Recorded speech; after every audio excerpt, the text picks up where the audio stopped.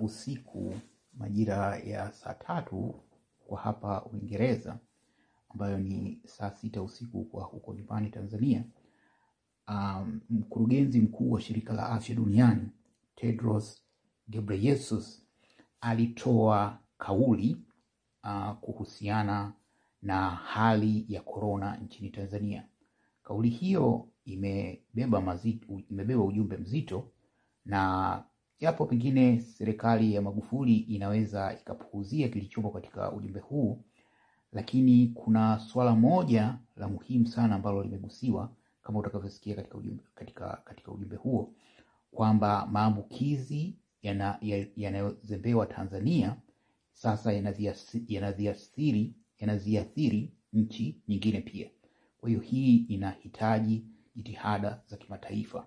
Kwa hiyo ngojeni waletee hiyo taarifa. Kwanza ni huyu mwandishi wa habari wa Canada ambaye yuko nchini South Africa, ambaye alikuwa akifuatilia sana masuala ya Korona nchini Tanzania, Geoffrey York. Anaeleza kwamba mkurugenzi mkuu wa Shirika la Afya Duniani amekosoa hali ya kutojifahamu, ya kujitoa ufahamu ya Tanzania, pamoja na usiri wa serikali.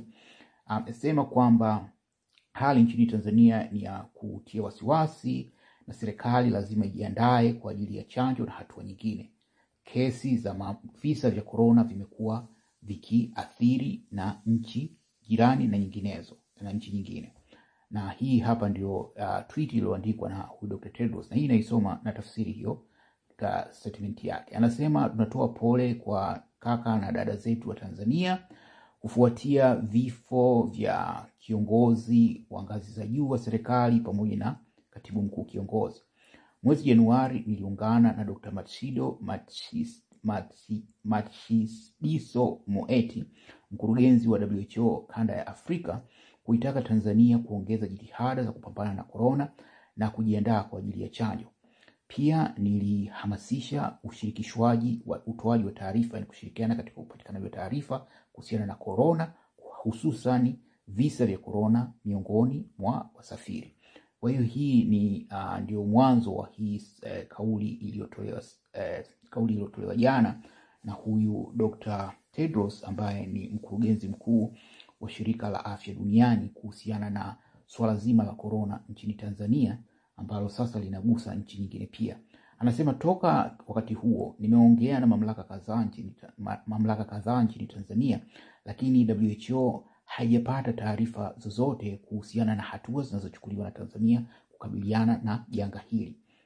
Hali nchini Tanzania ni ya kutia wasiwasi, inayogusa watu wengine, na rejea wito wangu wa kuitaka Tanzania kuanza kuripoti visa vya Korona na kushirikisha taarifa, yani kutoa taarifa. Pia natoa wito kwa Tanzania kutekeleza hatua za afya ya umma na kushirikiana na mamlaka nyingine katika kuvunja mnyororo wa maambukizi pamoja na kujiandaa na chanjo. Kwa hiyo kama nilivyosema hapo awali, swala la kinachofanyika Tanzania sasa kinaonekana kuwa kinaathiri na nchi nyingine, na hii inaweza kuwa na athari kubwa kama nitakavyokuja kujadili kidogo baada ya kumaliza kwa tafsiria hii. Wanasema Watanzania wengi wanaosafiri kwenda nchi jirani na zaidi ya hizo nchi hizo jirani wamekuwa wakikutwa na maambukizi ya Korona. Hii inapigia mstari umuhimu wa Tanzania kuchukua hatua stahili thabiti kuwalinda watu wake na kulinda watu katika hizi nchi jirani na nyinginezo. Korona ni ugonjwa hatari unaoweza kusababisha athari za kiafya na hata kifo. Mamlaka za taifa popote pale zinapaswa kufanya kila liwezavyo kuwalinda watu wao na kuokoa maisha, na Shirika la Afya Duniani lipo tayari kuwaunga mkono katika jitihada hizi za kupambana na hivi virusi hatari. Kwa hiyo ndio tamko la Dr. Tedros limefikia mwisho hapo kuhusiana na nini kinachoendelea nchini Tanzania, na kutoa wito kwa serikali ya Tanzania kuchukua hatua stahili. Sasa kwa kifupi, tamko hili linaweza kuonekana ni la kawaida, lakini ni zito na lina impact kubwa. Lakini kubwa zaidi ambacho mimi nimekibaini katika tamko hili ni ukweli kwamba jeuri aliyokuwa nayo Rais Magufuli katika kushughulikia swala hili na uzembe anaofanya katika kuchukua hatua dhidi ya corona, sasa sio tu tatizo la Tanzania, sio tu kwamba linagharimu afya za Watanzania, lakini pia linaathiri nchi nyingine.